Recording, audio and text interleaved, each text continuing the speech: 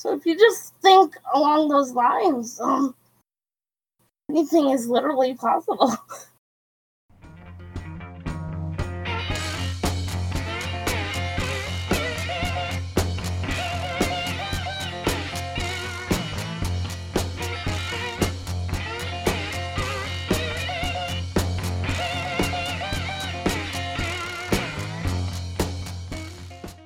Welcome to Founder's Voyage. Our speaker today combines her entrepreneurial spirit with a passion for technology and empowering people with disabilities. In 2017, she formed Puffin Innovations, an assistive technology startup whose flagship product is an innovative mouth-operated input device which incorporates machine learning, artificial intelligence, and IoT to give quadriplegics like herself opportunities to lead more inclusive, independent lives. We are honored to have Adriana Malozzi speaking with us. Thank you so much, Spencer. And we're delighted that each of you could join us today. Adriana is actually going to kick off our discussion with a presentation about her journey, and then we'll open it up to questions and discussions. Adriana, thank you so much for being willing to share your journey with us. Hi, I'm Adriana Malozzi. I grew up 45 minutes away from New York City, 45 minutes north New York City. During the birthing process, I stopped breathing, and the lack of oxygen caused brain damage. And so I had cerebral palsy. I'm a quadriplegic. And that was diagnosed about when I was a year old. Because my parents noticed, and that's typically when people with CP are diagnosed between 6 months to 12 months, because I wasn't doing the typical things of a developing child. So I wasn't rolling over, I wasn't crawling. And so, that's when they noticed something was wrong and figured it out. At a really young age, I learned that technology was going to be the way that I would be able to do anything and everything that I would ever want. So I embraced it so I was about 7 years old. This was back in the mid-'80s, early to mid-'80s. And my occupational therapist let me try this device that allowed me to use a computer. Back then, there was, those ugly monochrome monitors and big and clunky. I was able to type on a computer. And that was the first time I was ever able to do anything by myself. And it was just that feeling of being able to do something by myself without anyone else doing it for me really made such a great impact. And that's how I became a lover of technology and a techie geek. And then shortly after that, about a year or so later, I got my first power chair, my power wheelchair. And again, the independence I felt. I didn't need someone pushing me around. Of course, back in those days, the wheelchairs were, nowadays they make pediatric wheelchairs. Back then, it was one size fits all type of thing. So I had an adult wheelchair, and I was about 8 years old. And most of the wheelchair was filled with a seat, so it would hold tiny me in it. So it was kind of, comical to see little children in giant adult-sized wheelchairs because there wasn't the technology or the design yet. And so also At the time, we did not have the Americans with Disabilities Act. So for those of you overseas, that is basically civil rights act for people with disabilities. We just celebrated the 30th anniversary. So it passed in 1990 when I was about to go into 8th grade. So up until that point, so I was 12 or 13. I had just turned 13 when the Americans with Disabilities Act passed. So up until that point, people had to fight, have equal access to,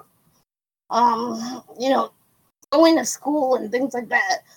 They did have IDEA, which is the Education Act, and 504, but it wasn't enforced as well until the ADA was passed. So my mom was constantly fighting for me to be in school. So in elementary school, I was finally in a regular classroom by 2nd grade.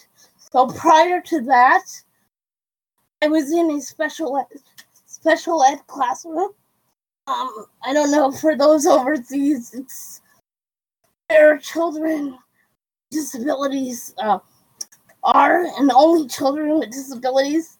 So even if you did not have cognitive disability, you were in that classroom. And so they would allow me to go into other classrooms, not full time, just random times. And one of the teachers said that she didn't want me in her classroom because I was a distraction. Now keep in mind, at that time, I was so shy that people didn't even know I could speak. So imagine me just quietly sitting in a corner, being considered a distraction. So that was kind of the environment of the times. By middle school, I was coding at that point, and then the ADA passed, which was amazing. So, there was actually a law that enforced what schools and public places needed to provide for people with disabilities. In high school, I was in all honors and advanced placement classes, and then I came to Boston for college. I literally arrived here on my 18th birthday and haven't left since. So I've started off as computer science major at Boston College, and soon realized that I was kind of tired of coding. So I knew I wanted to do something in computers, but I didn't want to just, be pigeonholed in that. And so at the time, the internet was exploding. That was fairly new. And so I did what most people do when they don't know what they want to do for the rest of their lives. I majored in communications. And so, I did some web design and things like that, but I also learned about advertising and marketing. Things like that. Graduated college, and,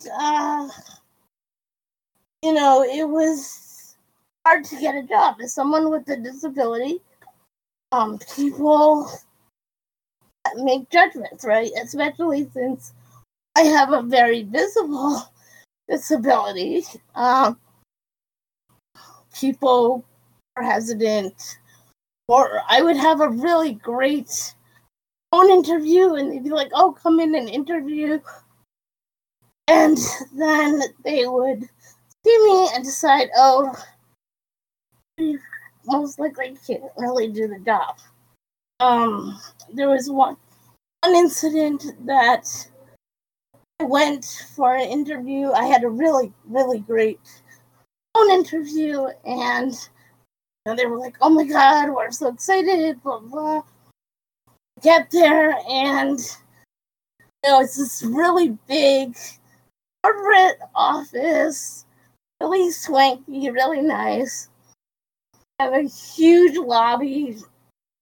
I go to the receptionist for my name and tell her why I was there, who I was meeting, and so I go and wait, in the waiting area. I'm watching, and I know exactly what's playing out.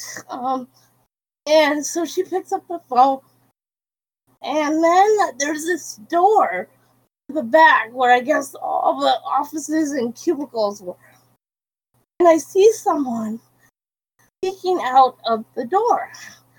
And I knew immediately what was happening. So I'm sitting there waiting, and then the receptionist says to me, "Oh, the person that you were supposed to interview with is not in." Which, as we all know, was a person peeking out from behind the door. And I was really furious, and I don't remember exactly because it was so long ago. It was at least 20 years ago. But I know I was a mixture of mad, hurt, embarrassed because at the time I did not have an accessible vehicle and relied on paratransit. So Massachusetts has a system that they partner with our public transportation. They provide door-to-door service with accessible vehicles. Now, in order to use that service, you have to book it days in advance. You also have to give them a pickup drop-off time.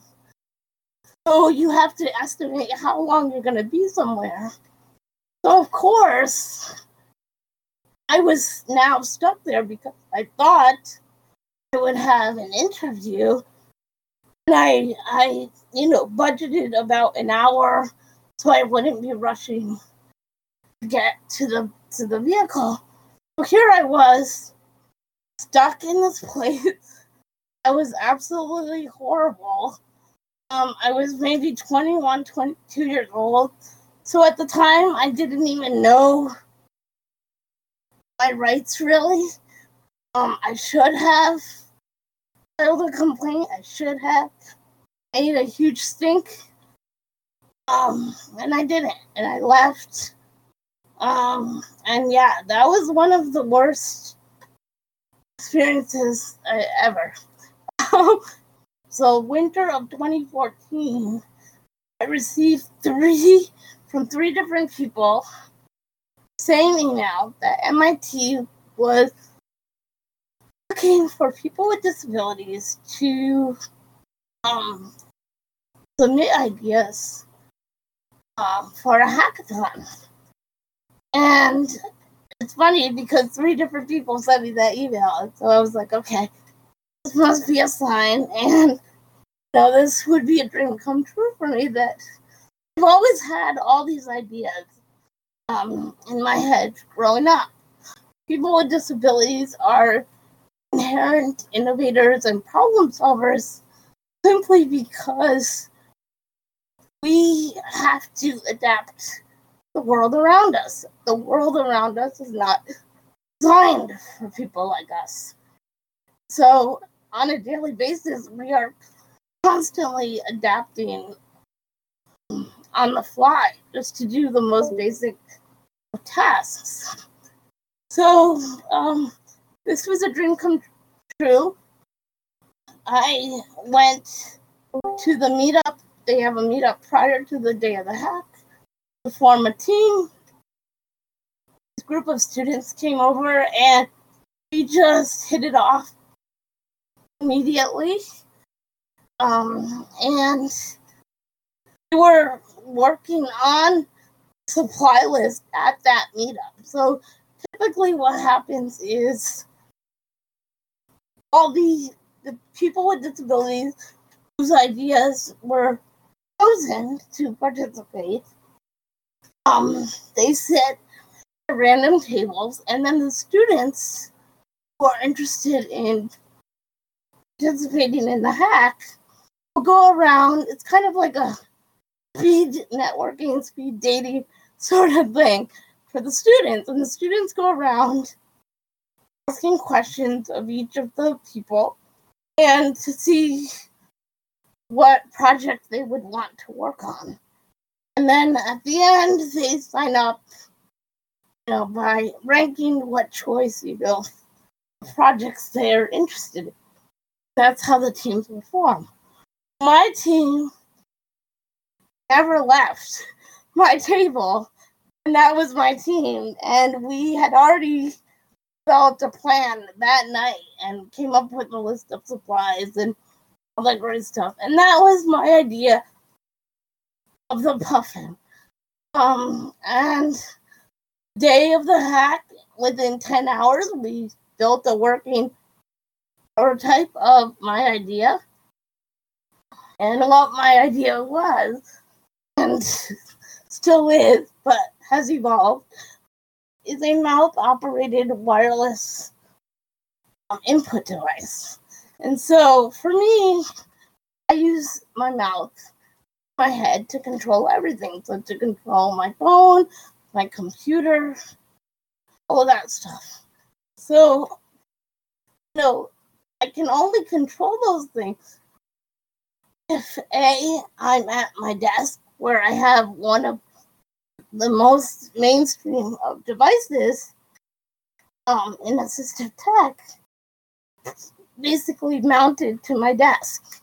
It's this big clunky thing, so that's where I have to be to access my computer typically, or I have to be in my powered chair so I can still access my phone, because my powered chair actually has infrared and Bluetooth built in, so I can control any infrared device. I just have to program the code in, and then it acts as well as a Bluetooth mouse.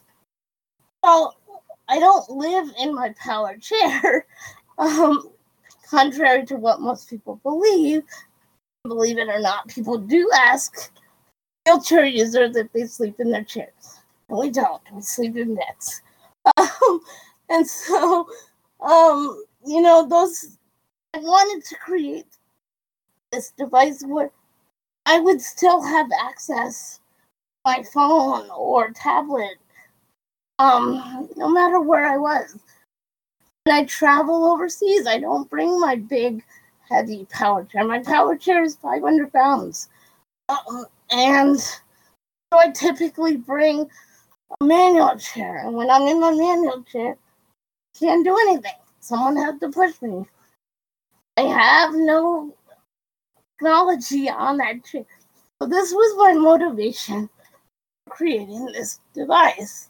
As well as I know so many people in the disability community who don't even own mobile devices simply because they physically can't use it.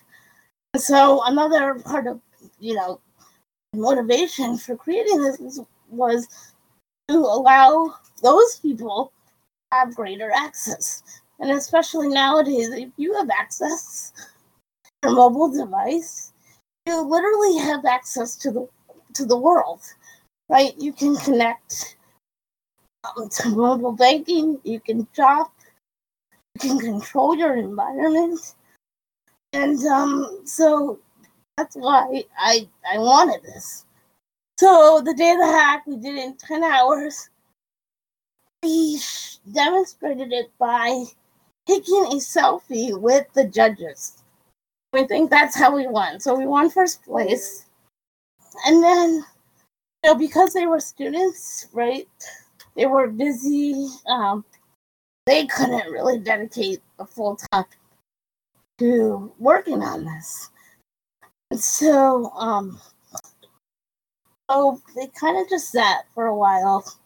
And then a friend of mine, a longtime friend of mine, the same friend that said I should consult, was getting a master's at the MIT Sloan program. And she was doing her thesis on hackathons. And she said, she interviewed me and she said, so what are you doing now? I was like, I don't know. I really want to continue with this, but I don't know where to begin. I don't know what to do. So we partnered up and we began submitting grants and accelerator programs, incubators, all of that fun stuff. And 2017, spring of 2017, we got a grant from the VA, which is the Veterans Administration.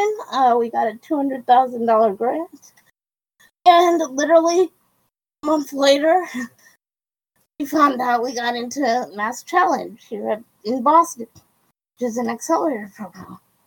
So as a result of those two things falling into place, we were able to actually create what is now Puffin Innovation. And yeah, that's basically where I am now. Thank you so much for going through all of that for us, Adriana. I personally am very interested in knowing a lot more about the Puffin. Obviously, I don't want to go too in-depth on the technical details for the moment, but although I have to admit, I'd love to have that discussion with you later as well. But for the moment, could you explain a bit more about what the Puffin does for you in daily life and the iterations you've gone through to get it to where it currently is? Yeah, so originally, and I can actually, let me see if I can share a picture of how it was. The original hack, it was all wireless, right? So I would move the joystick in any direction, which would then move the mouse pointer on the screen. So a mouse pointer would pop up on my mobile device as well as any other device. And then when I would want to click on something, I would blow in it. And then if I wanted to right click, I would sip on it. This piece down here was to hold, to mount my phone on it. And that was just an extra thing. So that's how it looked originally. So you can see, and then this is how it looks now. So, which is obviously a lot better. So everything is in here in the housing. We no longer have a pressure sensor. Not using air pressure anymore. We're using light and a physical button. So there's photo transistors in this part, and how it works is the person will cover this part with their lip or their tongue or whatever, and that would create a click. And we also have a mobile app that goes along with it, so the person can control how sensitive, the speed, and also what each button does. So you can program this to either be the left or the right click, and then down here you can lightly bite on it, which is a physical button, and again you can program it to be a left or right click. So this is what it looks like now. We also are integrating AI and machine learning, so the user or the device can learn from the user. What I mean by that is people with disabilities, their body is never the same day by day and even hour by hour. And so what may be easy in the morning can become a little more difficult. And so we want our device to recognize when someone is struggling and adjust the settings accordingly. So yeah, that's the basic overview. How do you click? Is it by biting or blowing? There is a physical button at the tip that I bite, or use the phototransistor that detects a change in light where I can cover. So one is the right click and one is the left click. That is the user's preference. So in our app that accompanies our device, the user can set all their preferences of what button does what type of clicks. Joel's question was, how does the constant updates by smartphones' operating systems affect the performance or behavior of your system? If I might just add on to that, I also wanted to learn a little bit more about technically how people can sort of interface with the Puffin for, like, if I were to make like a Steam gaming controller or something. Yeah, so it's just a Bluetooth, basically acts as a Bluetooth mouse. And so now actually the updates have been great because iOS,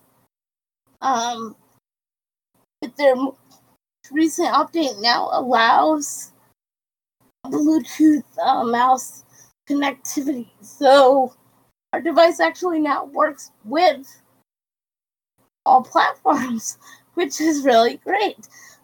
So before it was just Android, Windows, Mac, and each of those platforms work differently in general. So when I use a Mac, I need to really crank up the sensitivity and speed of the mouse simply because it does not move as easily as, let's say, a Windows. The same with Android, iOS. So that's another thing in our app is that it has different profiles. So you can have your Windows profile, you can have your Mac OS profile, you can have your Android profile, or iOS profile, you can have your good day profile and your bad day profile.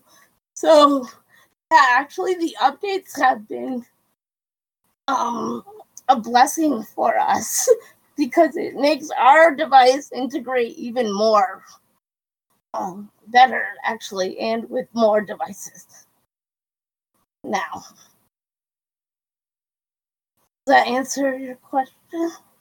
That absolutely answers my question. So any sort of interface that would work with a Bluetooth mouse would work with your system. Yes, exactly. I was actually going to just ask a follow-up question, Adriana. Did you design it with a certain operating system in mind first, or was that difficult to kind of branch out? Because it sounds like you have pretty good integration at this point. Yeah, no, it was mainly focused for Android, because, the whole intention was to use with mobile devices. And at the time, the only, other than Windows that allows Bluetooth mouse to connect to it, the only option was Android at the time. So that was our main focus, was Android devices. Also, most people with disabilities or with very intense physical disabilities use Android devices. And so, one of the main reasons is that it was a lot cheaper, or they were a lot cheaper. Now they're pretty comparable in price, but you can still get a decent Android phone, not as much as an iPhone, right? And also, there are all these great apps for allow Android phones to used with their computer, and now Windows has actually integrated that. Prior to that, I would use different hacks to control my phone with my computer. TeamViewer is a great app that allows people to use their phones on their computer. So I could, use my mouse that's on my computer or whatever device I'm using as a mouse on my computer and have complete control of my phone as well. And so, that's why we really were focused on Android, because that's what most people had if they had mobile device. And then again, there are people that didn't even own a mobile device because they couldn't physically use one. Again, Android would be cheapest and most affordable. So, yeah, Android and Windows were pretty much the focus. Thank you very much for going through that with us. What I did want to get a little bit of understanding from is how the pandemic shutdowns have affected Piffin, have impacted Puffin. Yeah. So we basically March we went down. So my engineer is also he has a disability. He has cerebral palsy as well. That's the thing with CP is that everyone's different. So he's completely ambulatory, and sometimes people yell at him for parking in the handicap spot because they don't think he has a disability. So there are varying degrees. But we are both high risk, right? So we haven't seen each other since Inez was here visiting, right? When before everything shut down, we got to meet Inez. I think that was the last time we've seen each other. Actually, around that time when Inez was here. Yeah, it was around that time. Yeah, that was basically the last. But on a positive note, prior to COVID, I had been in contact with a professor at university here, about 45 minutes west of Boston, in Worcester Polytech. And they have great engineers, and he said, why don't we have a group of students use your product as their final project? So right now we have a team of students working for free to complete the design for distribution. And we're really lucky, actually, that we're for the next, school year. I have about 10 students super genius students working on this to complete it, and it's all free. So, yay! So yes. And then, just reading Inez's question aloud. You said that the body changes within the day. How does the Puffin adjust to it? Yeah, so what the machine learning and AI is going to do is it'll learn the usage patterns of the person interacting with it. And by that, I mean, we don't want to see what they're doing, right? So we're not going to be spying on people. We don't care if they're on Facebook or Snapchat or whatever they're doing. What we're going to be monitoring is the actual physical interaction with the device. So how they're, if they're pushing in one direction a lot slower or less pressure or more pressure. Sometimes you put more pressure because you're kind of just stalled there, right? So we want it to recognize those things and then adjust the settings accordingly so it doesn't respond when you don't want it to respond, you know? So if you're accidentally over hitting it or doing things like that, you know, I know that maybe pushing in one direction, if your body gets tired, you're not putting as much energy or you don't have the energy to put as much force in that direction. Also, position, right? And most people have this problem. If you're sitting at your desk during the day, right, when you get in, sitting up straight, and then as the day goes on, you're start slouching. Well, for people with disabilities, that happens, but at least you can fix yourself. You can sit yourself up. You can reposition yourself. Most people with disabilities cannot reposition themselves. And so the dynamic there from being in a different position really affects how you're able to use the device.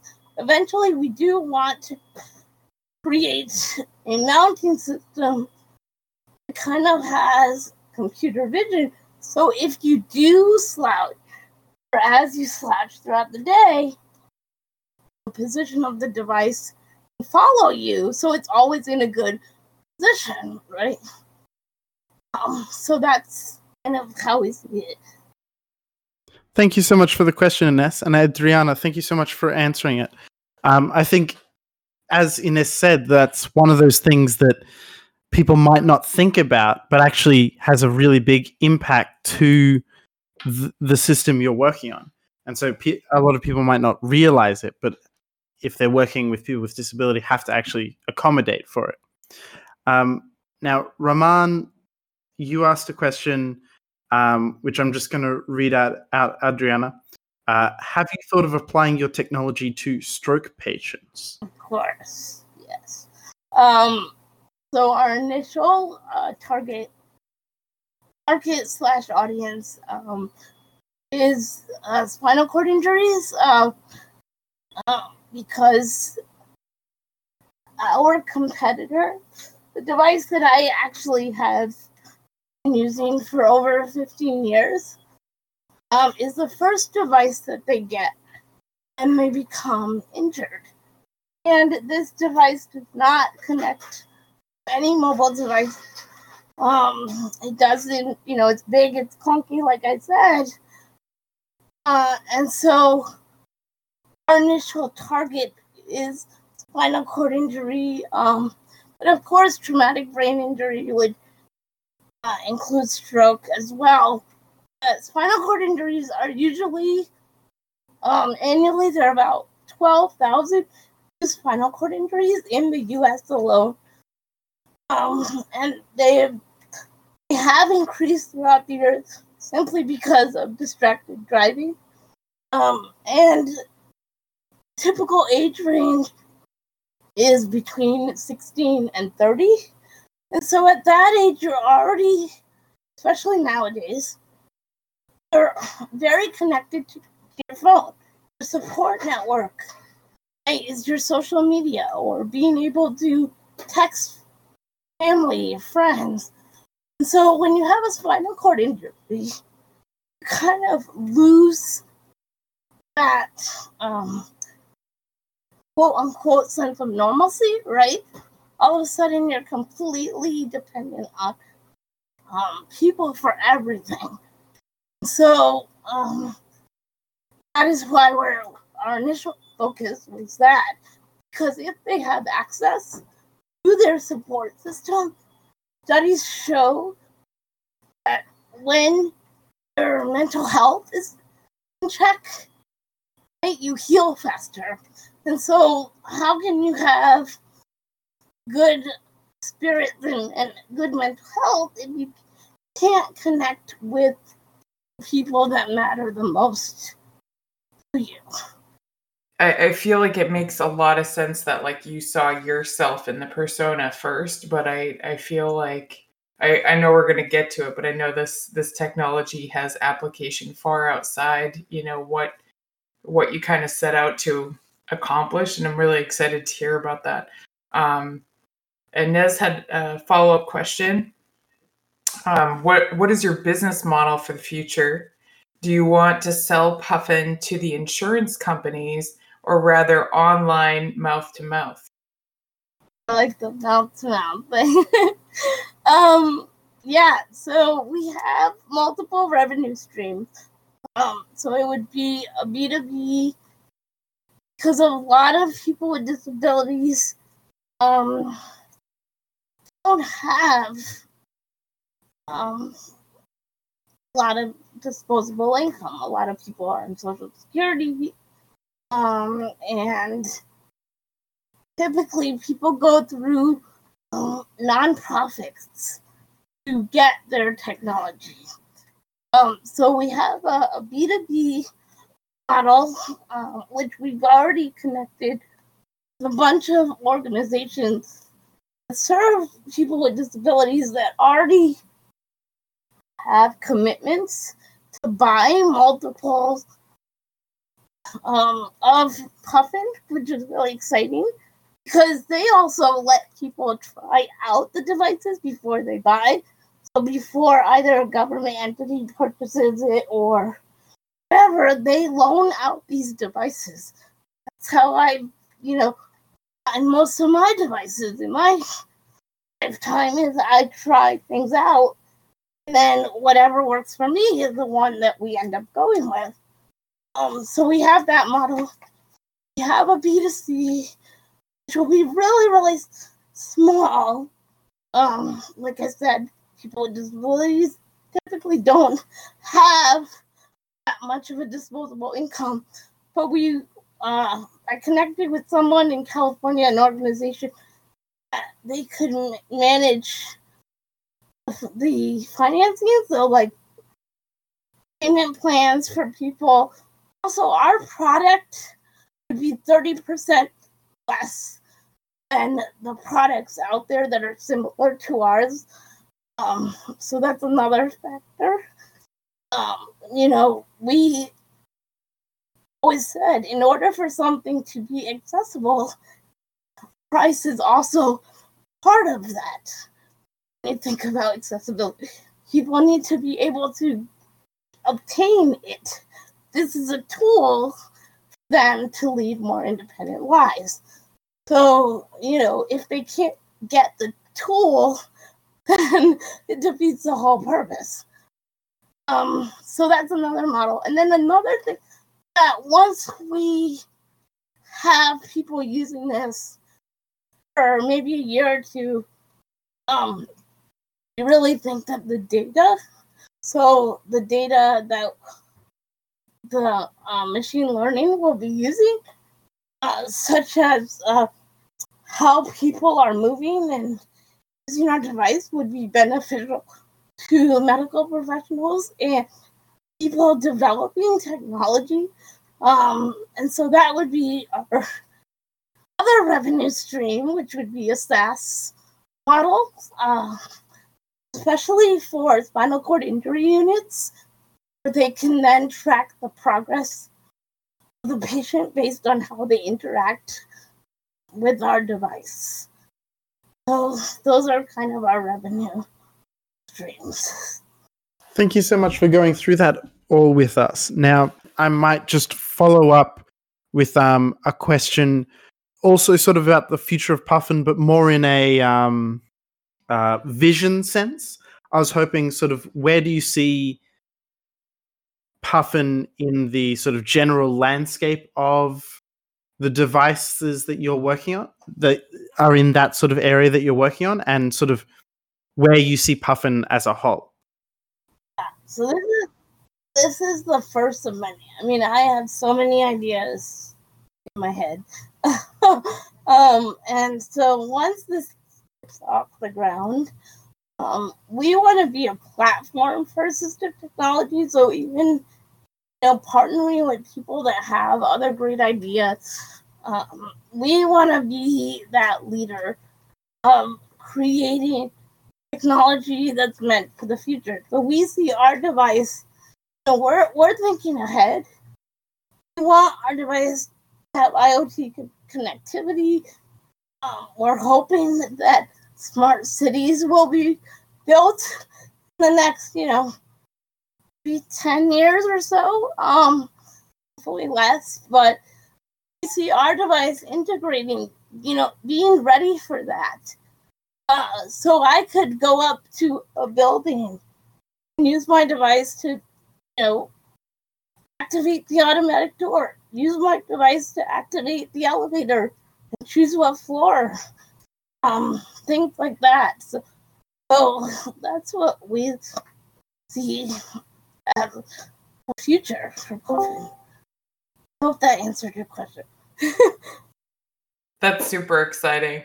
I would love to. I don't know if you even have a timeline for that yet, but I'd love to hear more about that. Actually, kind of wanted to. You won't be surprised by this question, but I wanted to switch gears a little bit. A couple weeks back, we, had a talk about patenting law, and you educated me about working with a patenting agency. And I was wondering if you could talk a little bit more about how you came to that decision and what you saw as the pros and cons, versus going through a law firm. Yeah, I mean, the biggest pro was the price, really. We couldn't afford an attorney if we wanted to actually get it done. And so that was a pro. But we were introduced to that patent agent through someone else that was connected, or that I was connected with, and he had done multiple patents with this person. And so he connected us. And this guy is he was amazing. At the time, so let me backtrack. So 2015, we had the hackathon. We won first place. We got so much press at the time. We had all these newspapers reaching out to us. We even had the New York Times. We were in the New York Times. It was insane. And so we were getting all these interviews. We were like, okay, we could share all this. Like, we were so excited. We're like, well, it's in writing that we shared it, right? So how can anyone take it or steal the idea? Because, hey, it's right there. I said this and I said that. And, my other teammates said this and that. And about a year or so, over a year later, someone else that I knew was like, oh, you really should start the provisional patent for it. So I was, kind of on the market, talking to random people who were in the industry of patent law.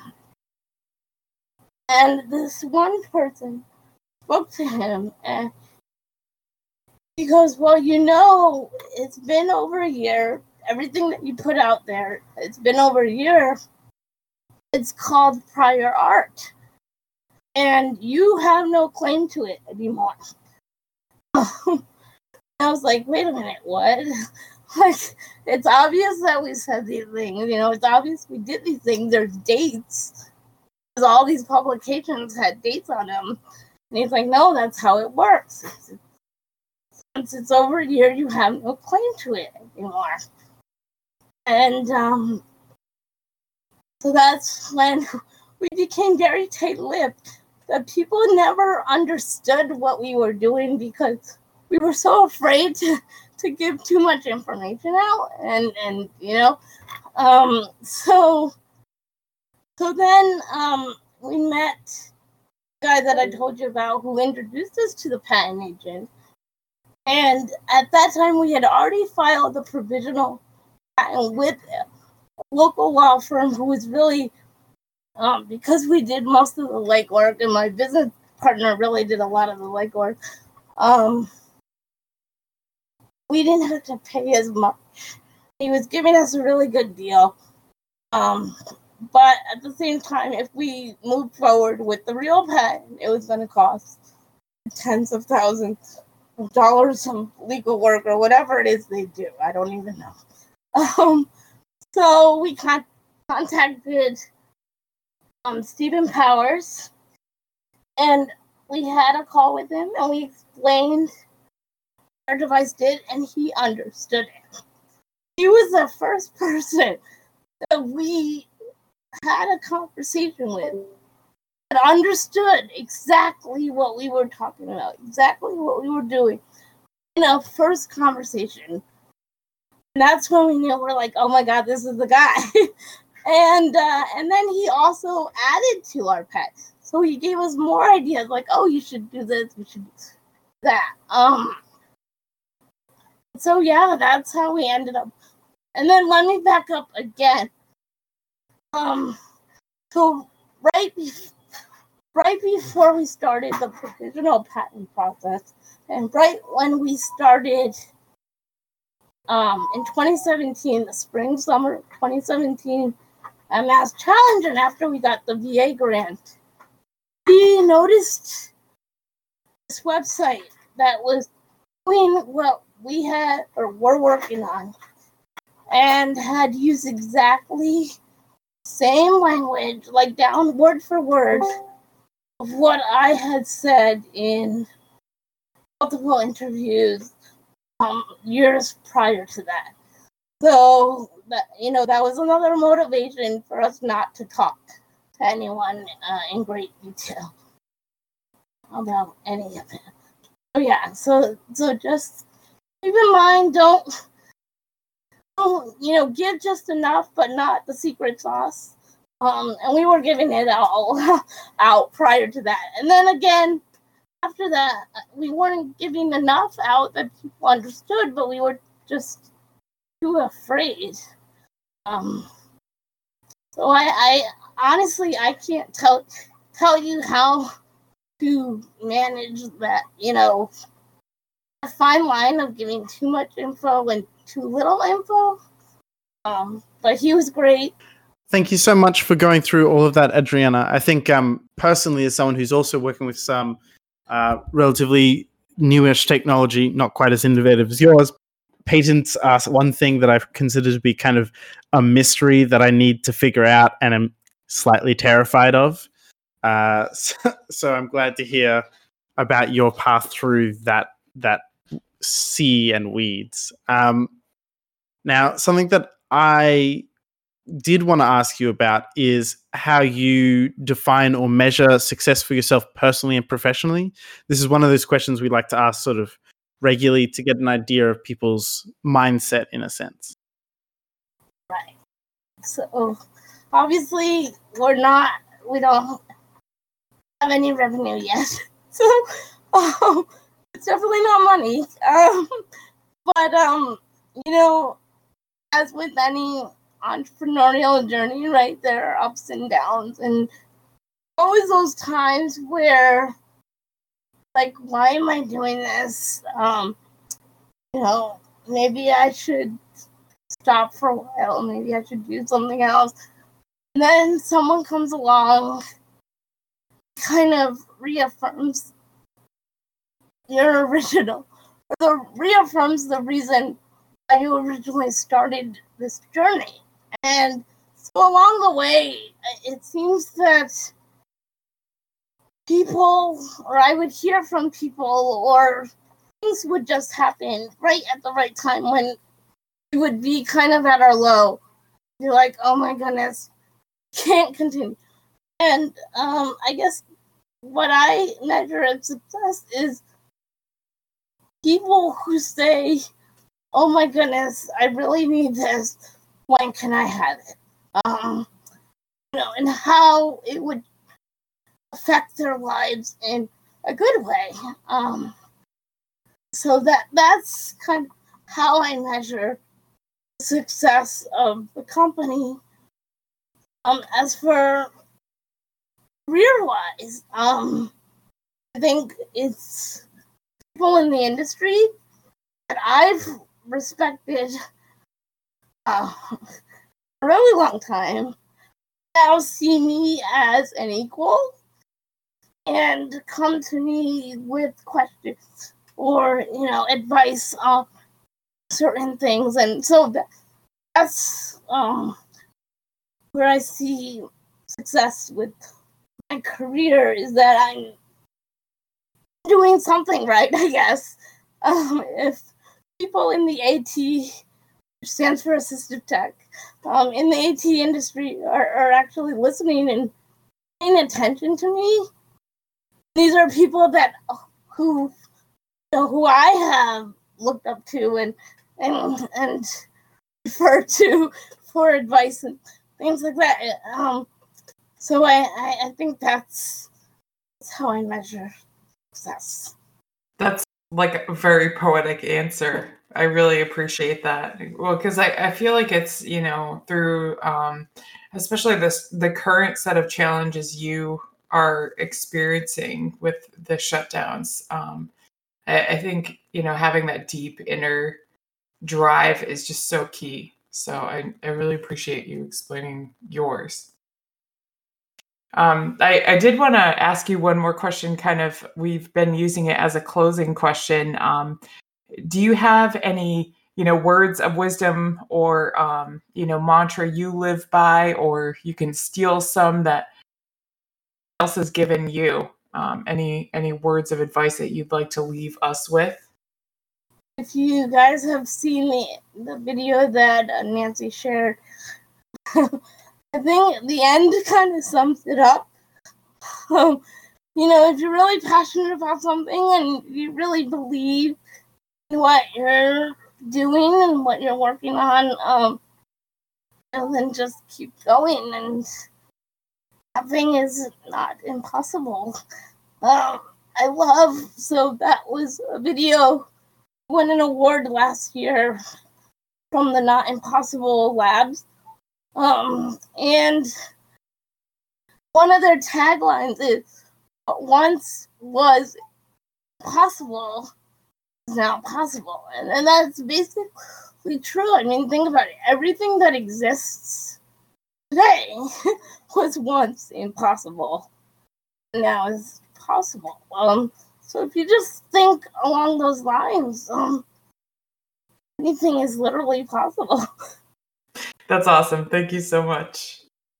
I really want to thank you for all of your time today, Adriana. It was really wonderful speaking with you and hearing about Puffin. And I can't wait to hear about things more. And Nez, thank you so much for inviting Adriana to this community. So to everyone listening, we do actually have some members of our community like Adriana that are friends of campers. So Adriana does have an MIT affiliation, but she didn't do the boot camp program in the same way that we did. But I'm so glad that you're part of this community, and I'm so glad to have met you. So I say that kind of letting everyone know that you can nominate other people to join this community that you think would benefit from it and bring value. Thank you. I mean, this is I've really benefited from listening to other people speak and just learning different things that I had no clue about. So I think that's great that so many people here have so many different backgrounds. So it's just great to learn about all these different things that you otherwise would never have the opportunity to engage in those discussions. Yeah, I always get benefit from listening to others, even if it's technically a little bit over my head. And I hope everyone has a great day and evening ahead. Thanks so much, everyone. Take care. Thank you.